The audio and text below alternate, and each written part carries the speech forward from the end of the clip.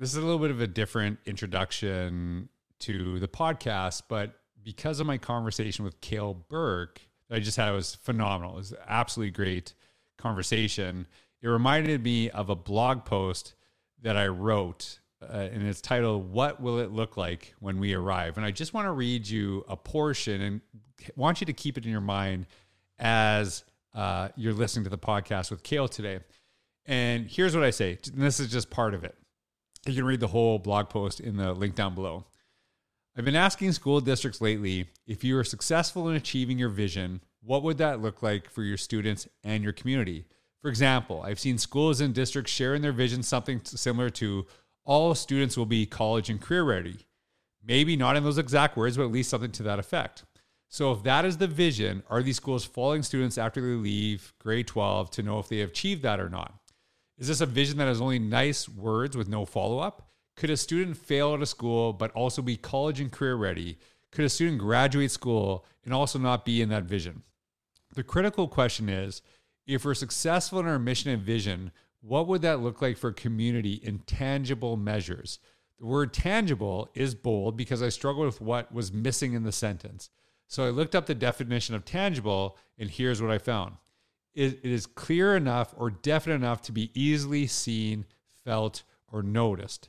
Simply put, here are 3 questions an organization should be able to ask and answer. Where do we want to go? How will we get there? And what will it look like when we arrive? These questions are essential at the district, classroom, and school levels. And maybe the answer to the third question is a constantly moving target. When learning is the goal, how do we ever get to an endpoint? Tough question, but still one that is necessary to consider. Today's podcast, when I was talking to Cale, one of his big focuses is impact before action. What is the impact that we want to have? What is the tangible thing that we want to see because of the work that we're doing? And he has such a great way of explaining these concepts and what this looks like, because too often we have these big grandiose visions, but there's a disconnect between administration and what's actually happening in the classroom. And so starting with what is the impact of the work that we do in our classrooms and how do we get there is a really powerful question. You're going to love this podcast. I really enjoyed connecting with Cale today. I so appreciate your time, your willingness to learn with me, but welcome back to another episode of the Innovators Mindset Podcast.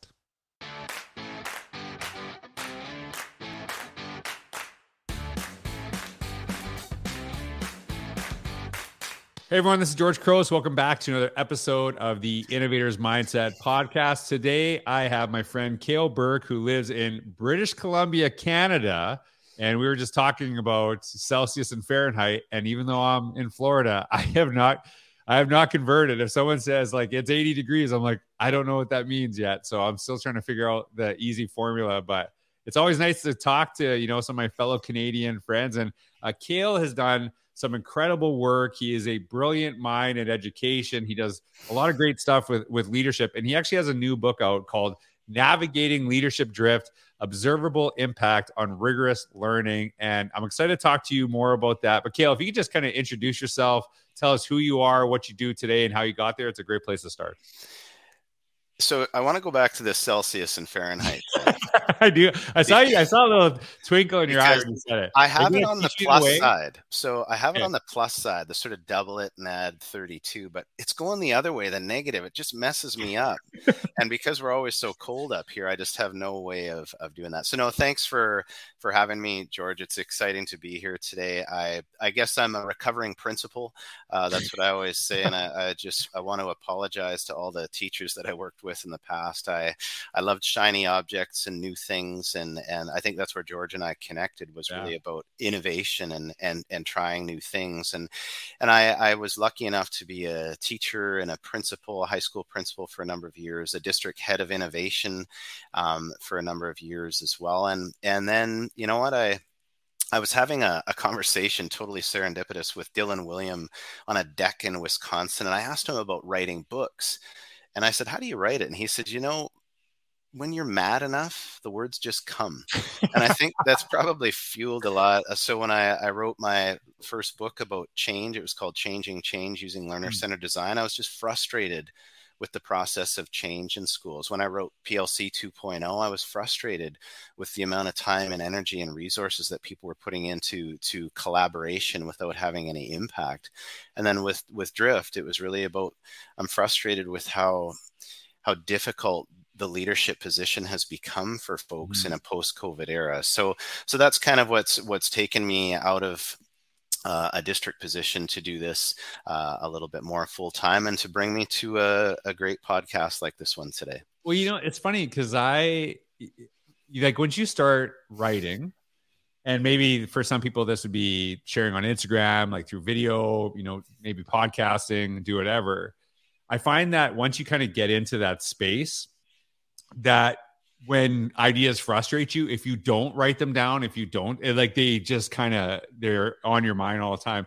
And there's actually, I still have it.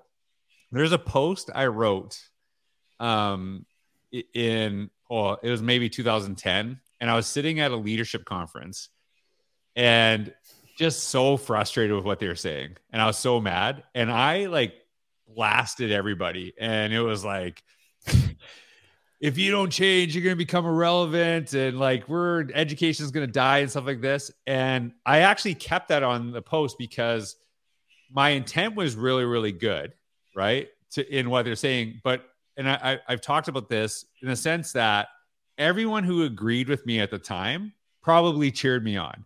And everyone that disagreed with me and my belief at that time, the way that I wrote that post probably pushed them further away. Like that's something. And so I've kept that, and I've like revisited that post, and I said, here's what I agree with in the sentiment. Here's what I don't like in the delivery. So when you actually feel that frustration, how do you kind of, I don't know, edit it in a way that you are actually helping the people that are furthest away from your ideas? I think that's kind of because that's the first thing I thought of, because I know when you write frustrated, you can actually push people away. And, you want to kind of help solve a problem, but you're not solving a problem by pushing the people away that need the solution. Well, I think part of it in the writing process is it serves as the initial fuel, doesn't it? So when we're sort of fired up about something, but then to me, it's almost taking people on the hero's journey. And you're sort of trying to draw people in right off the bat, and sort of help them feel that passion in the pit of their stomach, and almost take them down into the pit with you. But then it's slowly, how do we come out and start to give ourselves hope?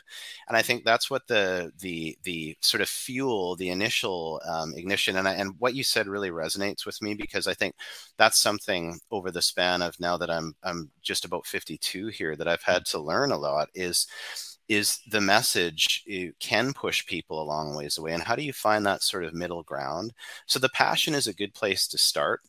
But I think then the process needs to come right very quickly after, which is, okay, we've stated the problem. How do we work towards solutions? And I think that's how you can really temper some of that great passion and fire, but turn it into something where people go, yeah, okay, it sounds like we have a chance. Because you're right, George, if there's so much polarization that's happening right now, I think we all need a little bit more of that middle ground. And I think part of it is, and I know you're a big believer in this too, is that human-centered approach where we're doing the ethnography and really trying to understand, I wonder why someone might think differently than me.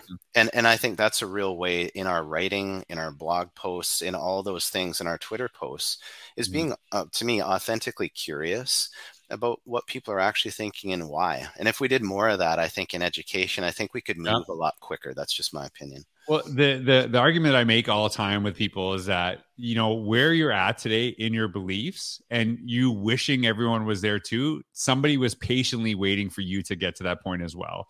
And a lot of the stuff that I became like this huge advocate for, years ago, people were like, why aren't you doing this? I'm like, leave me alone. Like, and you, for me, it's always the best way to kind of help people move forward is kind of point to yourself when you actually had those same struggles and kind of understand that process.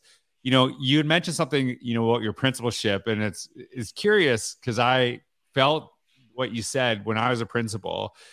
You get really excited about innovation. You get excited about all the possibilities. that you may have gone too fast, and, you know, maybe the same thing kind of push people away. So if you could go back to, like, we asked this question in the last podcast, and that one will be linked down below, is like, what advice did you give to your first year teacher self? I'm actually curious, like, if you can go back to your principalship, what advice would you give to yourself that, you know, things that you would have done differently at that time? Because I'm sure you were a great principal, but there's always things. I look back on stuff that I did, and I was really proud of my time in that role. But there's tons of stuff I'd be like, yeah, I should have done this way, you know. I'd say it's 2020. So, like, if you go back to your principalship, like, how would you maybe approach things a little bit different, you know, with all the knowledge that you have today? What a great question. And I think, you know, the one thing that I would really think about for myself going back in time is I was so focused on being a leader in action and doing stuff and trying to make things better and help people. And I wasn't as focused on impact. And I mean, that's a big thrust of the book. That's a big thrust of PLC 2.0 is leadership is not about what leaders look like. There are so many books out there about the leader needs to be flexible and courageous and all these sorts of things. Excuse me. And I find that that's a bit wrong-headed. For me, leadership is what it leads to. And so if, you know, any leader is going to say, I make great relationships with my staff. And the question that I like to push people's thinking on is if we made great relationships with our staff, what would we actually observe them doing as a result of that? And that's a different question, because everyone can say, I build relationships, I am courageous, I have an open mind. If you had an open mind as a leader, what would be the impact? In other words, what would you see from those that you lead, and what would you see in the classroom? So I think the thing that I would go back on now, and this is sort of what I do now, is really have leaders focus on what's the impact that you hope to observe, and then what are the leadership activities, the leadership styles that you need to start to adopt to make that happen at a higher frequency. So focusing on impact first and then action second would be something that I do. Well, that's, you know, I was thinking about that, you know, when you're giving that response. When I ask teachers, like, I always do this, like, hey, like, tell me about your principal. Oh, they're so nice. They let me do whatever I want. I'm like, is that a good principal? You know, because it's not, and I understand. And there's this delicate balance of that, you know, like, you got to trust me to have some autonomy in the things I'm doing. But I've talked about this a ton. If that leader is not actually helping you grow and get better, then what is the benefit? And, like, what do you, when you hear that, like, what do you think when somebody would say that to you? Because that kind of throws me off a little bit. I'm like, I don't know if that's really a great principle, because you can do whatever you want, but what does whatever you want look like, I guess? Oh, see, and there you just hit it right at the end for me, George, which is, I think the good leader, is their friend, co-create, co-design. They're always doing things with rather than for people. And so when people talk about the sort of doing whatever I want, I always wonder, so what is our co-created observable vision of what teaching and learning looks like in the classroom? Because then we now have a common lexicon, a common language for us to be able to discuss what's happening in the classroom. Because a good principal, and I referred to Marty Lewis in our earlier session together, Marty's gift was also, and I think the number one thing that leaders need to do is to be able to confront and interrogate practice, whether it's our assessment practices, our teaching practices, our leadership practices, our practices with community engagement.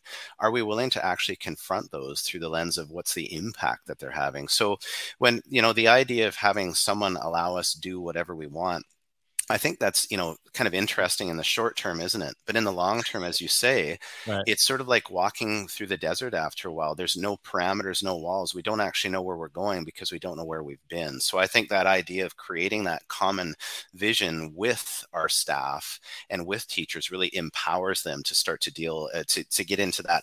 I know where I'm at. I know where I've been. And that's the efficacy piece that we're all sort of chasing around like the Holy Grail right now.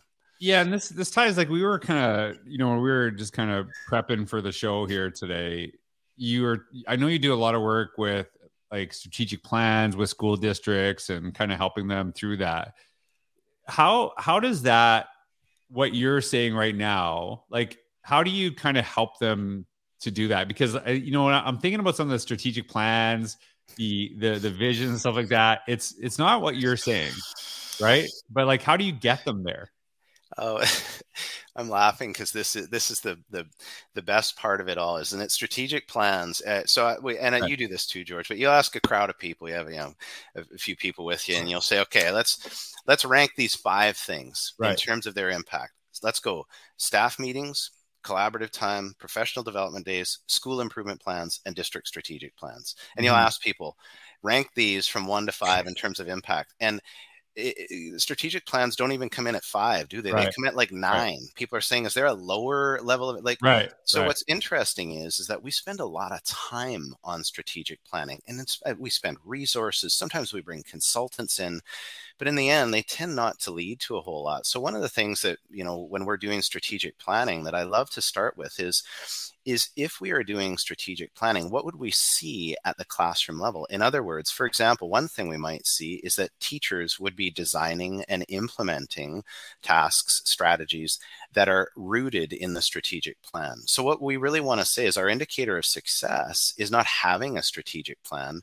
Our indicators of success is that people actually use the strategic plan and we can see it in the classroom. So where I really like to start is what would we see in the classroom as a result, and work outwards from there. So sort of what's the S1, the student sort of output, what's the educator output, and then what's the leader output, and what's the district leader output, so that we have a direct line of sight from boardroom to classroom. That's really the philosophy that I like to think, because otherwise, as we know, like vision statements, they're written by a few, read by a few, and inspire even less. And anyone who has a civilian, someone outside of education, as a significant other or friend, they just look at the language that we use and they just say, what are you talking about? Like, we don't even understand what those things mean.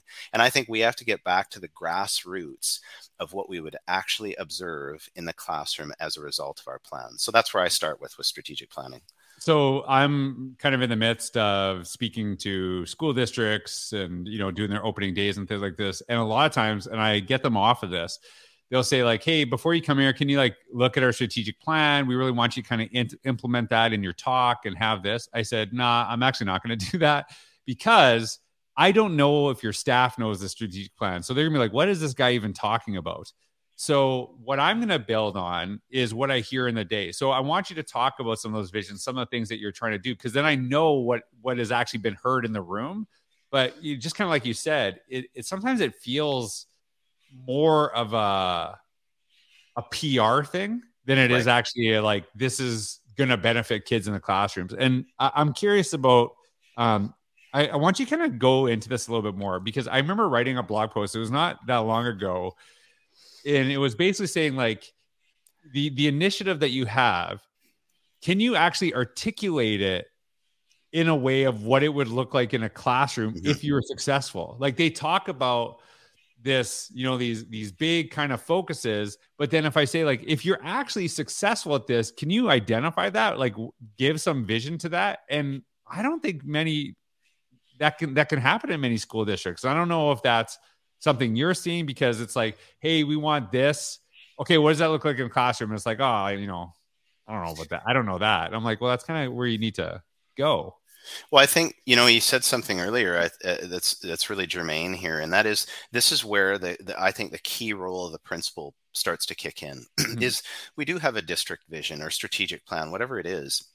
And in truth, most strategic plans have lots of good ideas in them. They're sort of aspirational, right? So the question becomes, how do we grab that aspirational idea and bring it down right into the classroom? And so I think a really useful way to do that is even as a school principal, to look at some of those strategic plans and say, okay, let's say, for example, that one of our strategic plan priorities was inclusion, just to use that as an example. Yep. To then go back to our staff and say, folks, if we were, doing, in quotes, inclusion at the highest level of proficiency, what would our students be doing and demonstrating as a result? And having our staff start to think about, like, what would it look like? And the key is that when we start to make our staff's unique thinking observable, it actually tells us as leaders what we need to do next. Because let's say, for example, that our staff starts to kind of struggle with, I wonder what inclusion would look like in the classroom.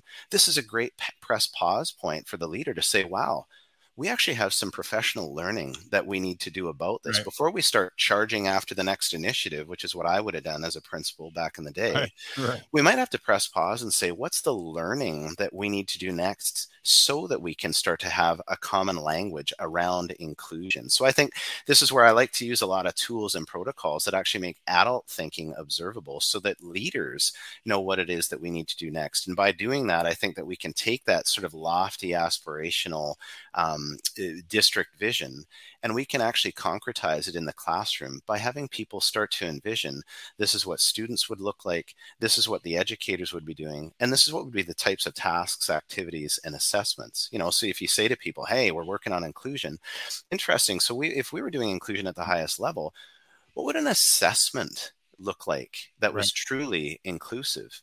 And, then you might see people go, oh, I'm not sure. Great. We should probably learn more about that. And I think that's that pivotal role of the principal that can really be that connector from taking the stuff from the district level and bringing it right down to the classroom. Yeah, I think I'm sure you agree with this too. It's not about necessarily the administrator like totally articulating what it looks like for the classroom, especially if they have not like taught in the classroom for a while. It's actually having those conversations, I think, is a really crucial part, because some of the vision that is had by administrators doesn't translate into the classroom, and that's where a lot of the disconnect happens. I actually remember, and I kind of feel, I don't know if I feel better or worse now that I wrote this, but in Innovator's Mindset, I wrote, one of the things I wrote about was 8 things to look for in today's classroom. So I talked about very like, hey, these are kind of the things that we should be seeing in these classrooms as observable things. So it's not like innovation as this far out, unachievable thing, but it's something that you understand. It's, and as you said, is kind of making an impact on the classroom. And I love that you're saying this, because I see this, a lot of this vision, strategic planning, this mission stuff, and it's so not concrete. Right. Like it's just I don't even know if the people sharing the vision sometimes could actually say, here's what it actually would look like in a classroom. And like, or even are considering having the conversation. Well, and it's funny because this is the approach now that I take with superintendents and districts with strategic planning, is that we need to start with that. And those plans now look very different than other plans that I've seen, because they start with literally, our priorities are, let's say they're inclusion, engagement, critical thinking, whatever. The first thing that we have to do is we have to define with, not for teachers, because boy, oh boy, I sure don't know what a classroom looks like, because I haven't been in there for such a long time, as much as I work with teachers all the time. But when we sit with a group of teachers and we start to develop that common set of look fors, and it can't be the Dead Sea Scrolls, it can't be 50 things. It needs to be 3 or 4 things that, if critical thinking were done really well in our classroom, these are the 3 or 4 things that we would see. But then that's just the easy part. That's what we want kids to do. The question becomes, if we want those 4 things to happen at a higher frequency, what would adults need to do to make that happen at a higher frequency? It's kind of like I look at PBIS. PBIS to me is one-dimensional. It says what students should be doing. And I always smile at that and go, well, that's the easy part. Of course we want students to behave and be kind and all this stuff. The question becomes, what are the teachings that we need to put in place? So a PBIS matrix should have 3 dimensions to it, which is student, educator, and task. But too frequently, you're right, we stop at the sort of the I can statements for students. Why don't we have I can statements for adults? And that's what I really like to work with districts to think about, is if we want these statements for students, then right behind it, we have to have, and this is what adults would do to make that happen at a higher frequency. Otherwise, as you said, these things drift around in the ether, and we don't really actually know what they mean. So I really like to get down to the concrete, sort of show me, tell me what this would look like in a classroom. It's hard, but as you said, it's the right work to do. Otherwise, it just floats off until the next cycle goes through, doesn't it? So like, I know we talked on the last podcast, like we connected on Twitter very, very early, like a long, long time ago. And I don't know if you remember this, but probably I think we were both principals at the time. And there is very few principals on Twitter. And basically, Twitter was a place for teachers to complain about how much their principals suck because there's hardly any principals there. I don't know if you remember that. And it was just like, whoa, I don't do that. Like, what? Don't say all principals. Like, I don't do that. Yeah, and I remember this. And then, a lot of administrators started getting in there, and that maybe that changed a little bit, and maybe not. Maybe I just didn't see it as much.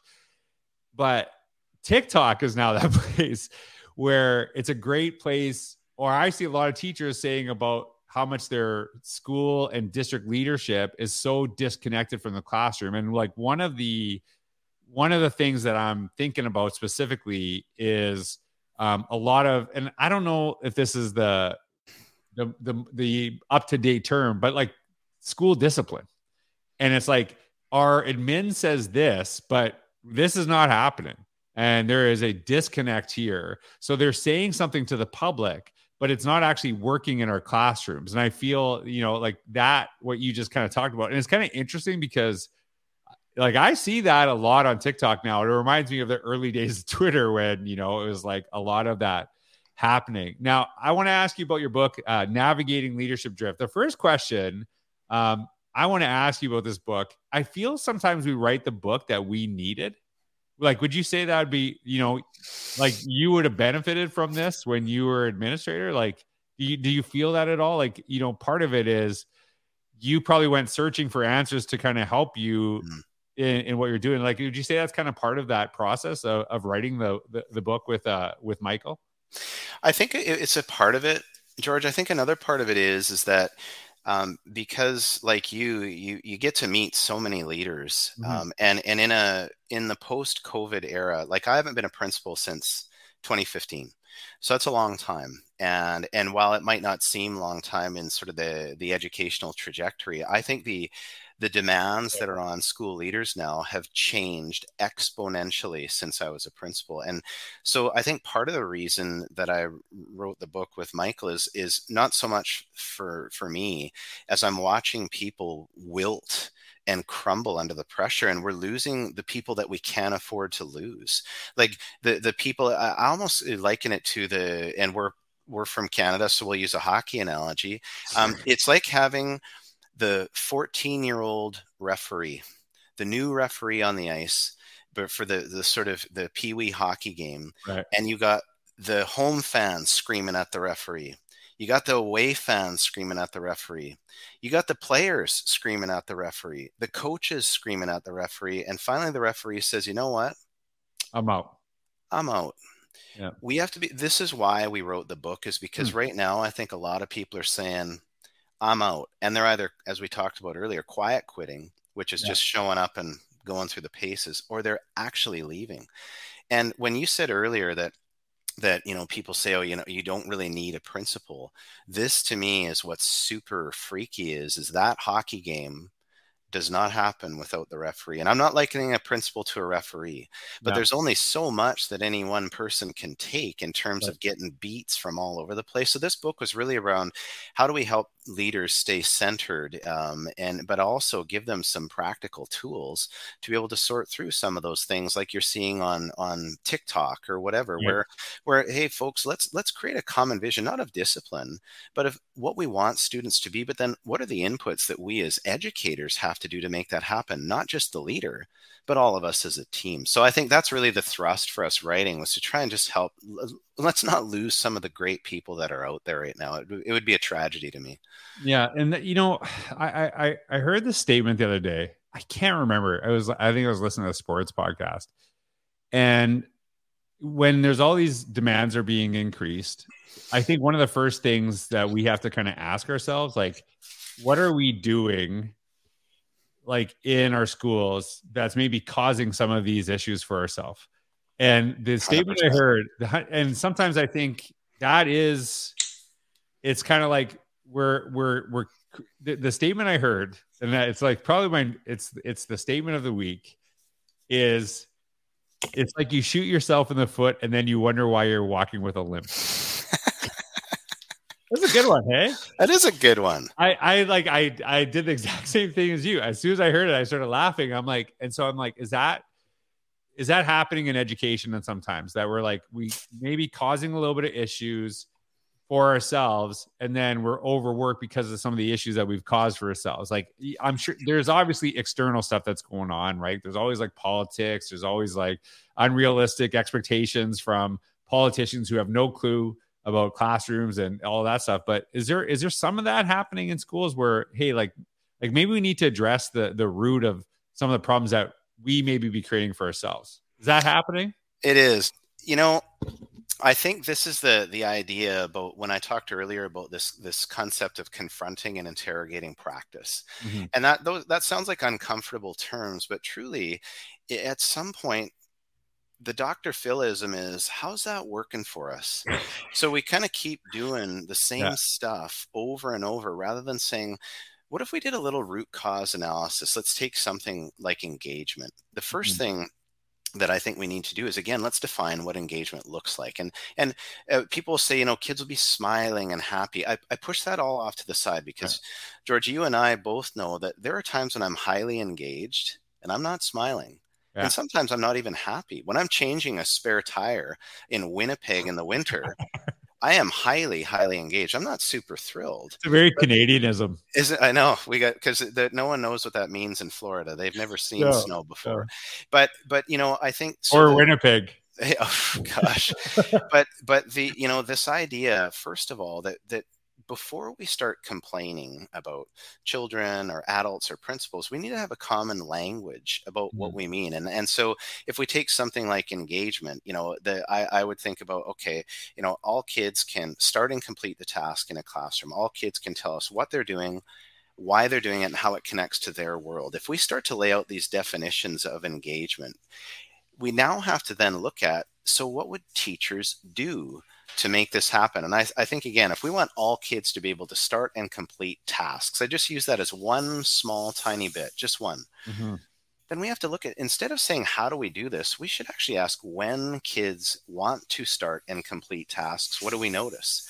Right. It's relevant, it's engaging, it matters to them. Well, that starts to drive what we do as teachers. And as you're saying, too often, we just look at one column, which is, this is what we want kids to do, without actually looking at the real column, which is, and this is what we need to do to make that happen. And not just we as educators, but if we want educators, for example, leaders, I hear, and you hear this too, I wish our teachers would take more risks. First of all, if our teachers were taking more risks, what would we actually observe in the classroom? That's question number one. And then number two is, if we want teachers to take more risks as a leader, what do I have to do to help make that happen? That's, to me, the questions, as you're saying, is we have to look at, first of all, what we want, but secondly, how do we contribute to this in a way so that we're actually solving the problem rather than complaining about the problem? Yeah. And that's something that I'm really adamant about, is when things are going wrong, the one thing I can control is my own actions. Right. And someone else can have done something to you, whatever, but like, what can I control? And the overwhelming that many educators are feeling, not just administration, obviously teachers too, they're like, we're so overwhelmed.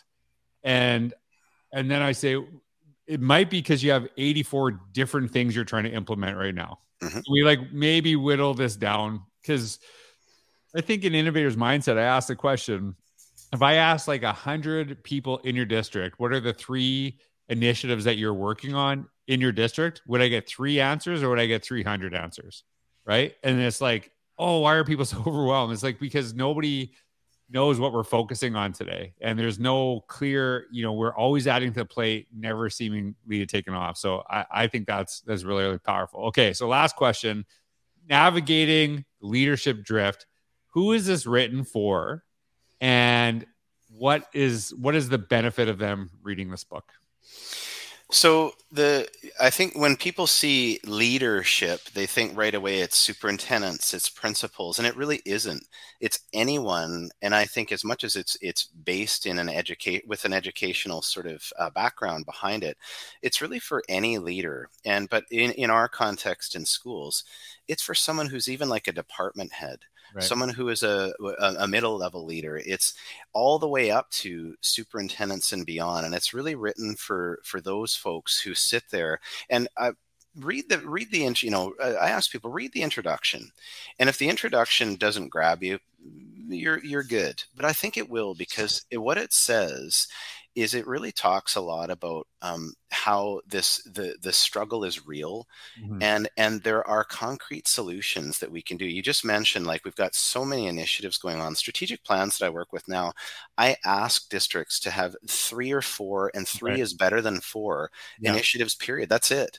That's the maximum that we can focus on. And within those, really specific things that we hope to see, not 100 things, but a couple of things. For the very reasons that you're saying, this book is about having people start to distill down to impact and then work outwards from there to action. So this is for any leader at any level who is feeling overwhelmed. And what they will get is, hopefully they get a bit of entertainment, because it's meant to be fun. Yeah. But I also hope they get a series of practical tools that will allow them to start to connect their leadership to impact. And that's that, we talk a lot about collective teacher efficacy. I think efficacy is good for anyone, especially leaders, because my wonder is as the treadmill gets faster and faster for our leaders today, and we can all see it, and it's perceptibly happening over and over. As the treadmill gets faster, what are some of the tools that help me make sure that I can still keep up? So that's really who the book is for. And that's, I think, how we can get people to start to move through avoiding the drift and really staying focused on leading from the middle. Well, everyone listening to this podcast, I've learned a ton from Cale over the years, and I've learned so much in this podcast. And I love the way you put stuff, and I know that the way you write is the way you speak, which is very easy to listen to. Use some words that I don't know, but. Again, I got my thesaurus here. I'm just flipping through them right now as we speak. No, but that is joking. Cale, like, over the years, one of the things I really appreciate about you is how approachable you are in this, because some of this stuff is very complex, and you have a beautiful way of putting it in a way that's attainable. And I think that sometimes we make these solutions harder than they need to be. And I really appreciate that. So anyone, make sure you connect with Cale. You can see his Twitter handle there on Birk Learns. And you can connect with him. You'll see his information down below. Check out, and he made a guarantee here. So check out the introduction, and then you're going to love the book. So check out Navigating Leadership Drift, Observable Impact on Rigorous Learning. Thanks so much, Cale, for being on the podcast. It was awesome to connect with you today. Yeah, it was so much fun. Thanks again for having me, and look forward to future conversations. Thanks, everybody. Have a wonderful day.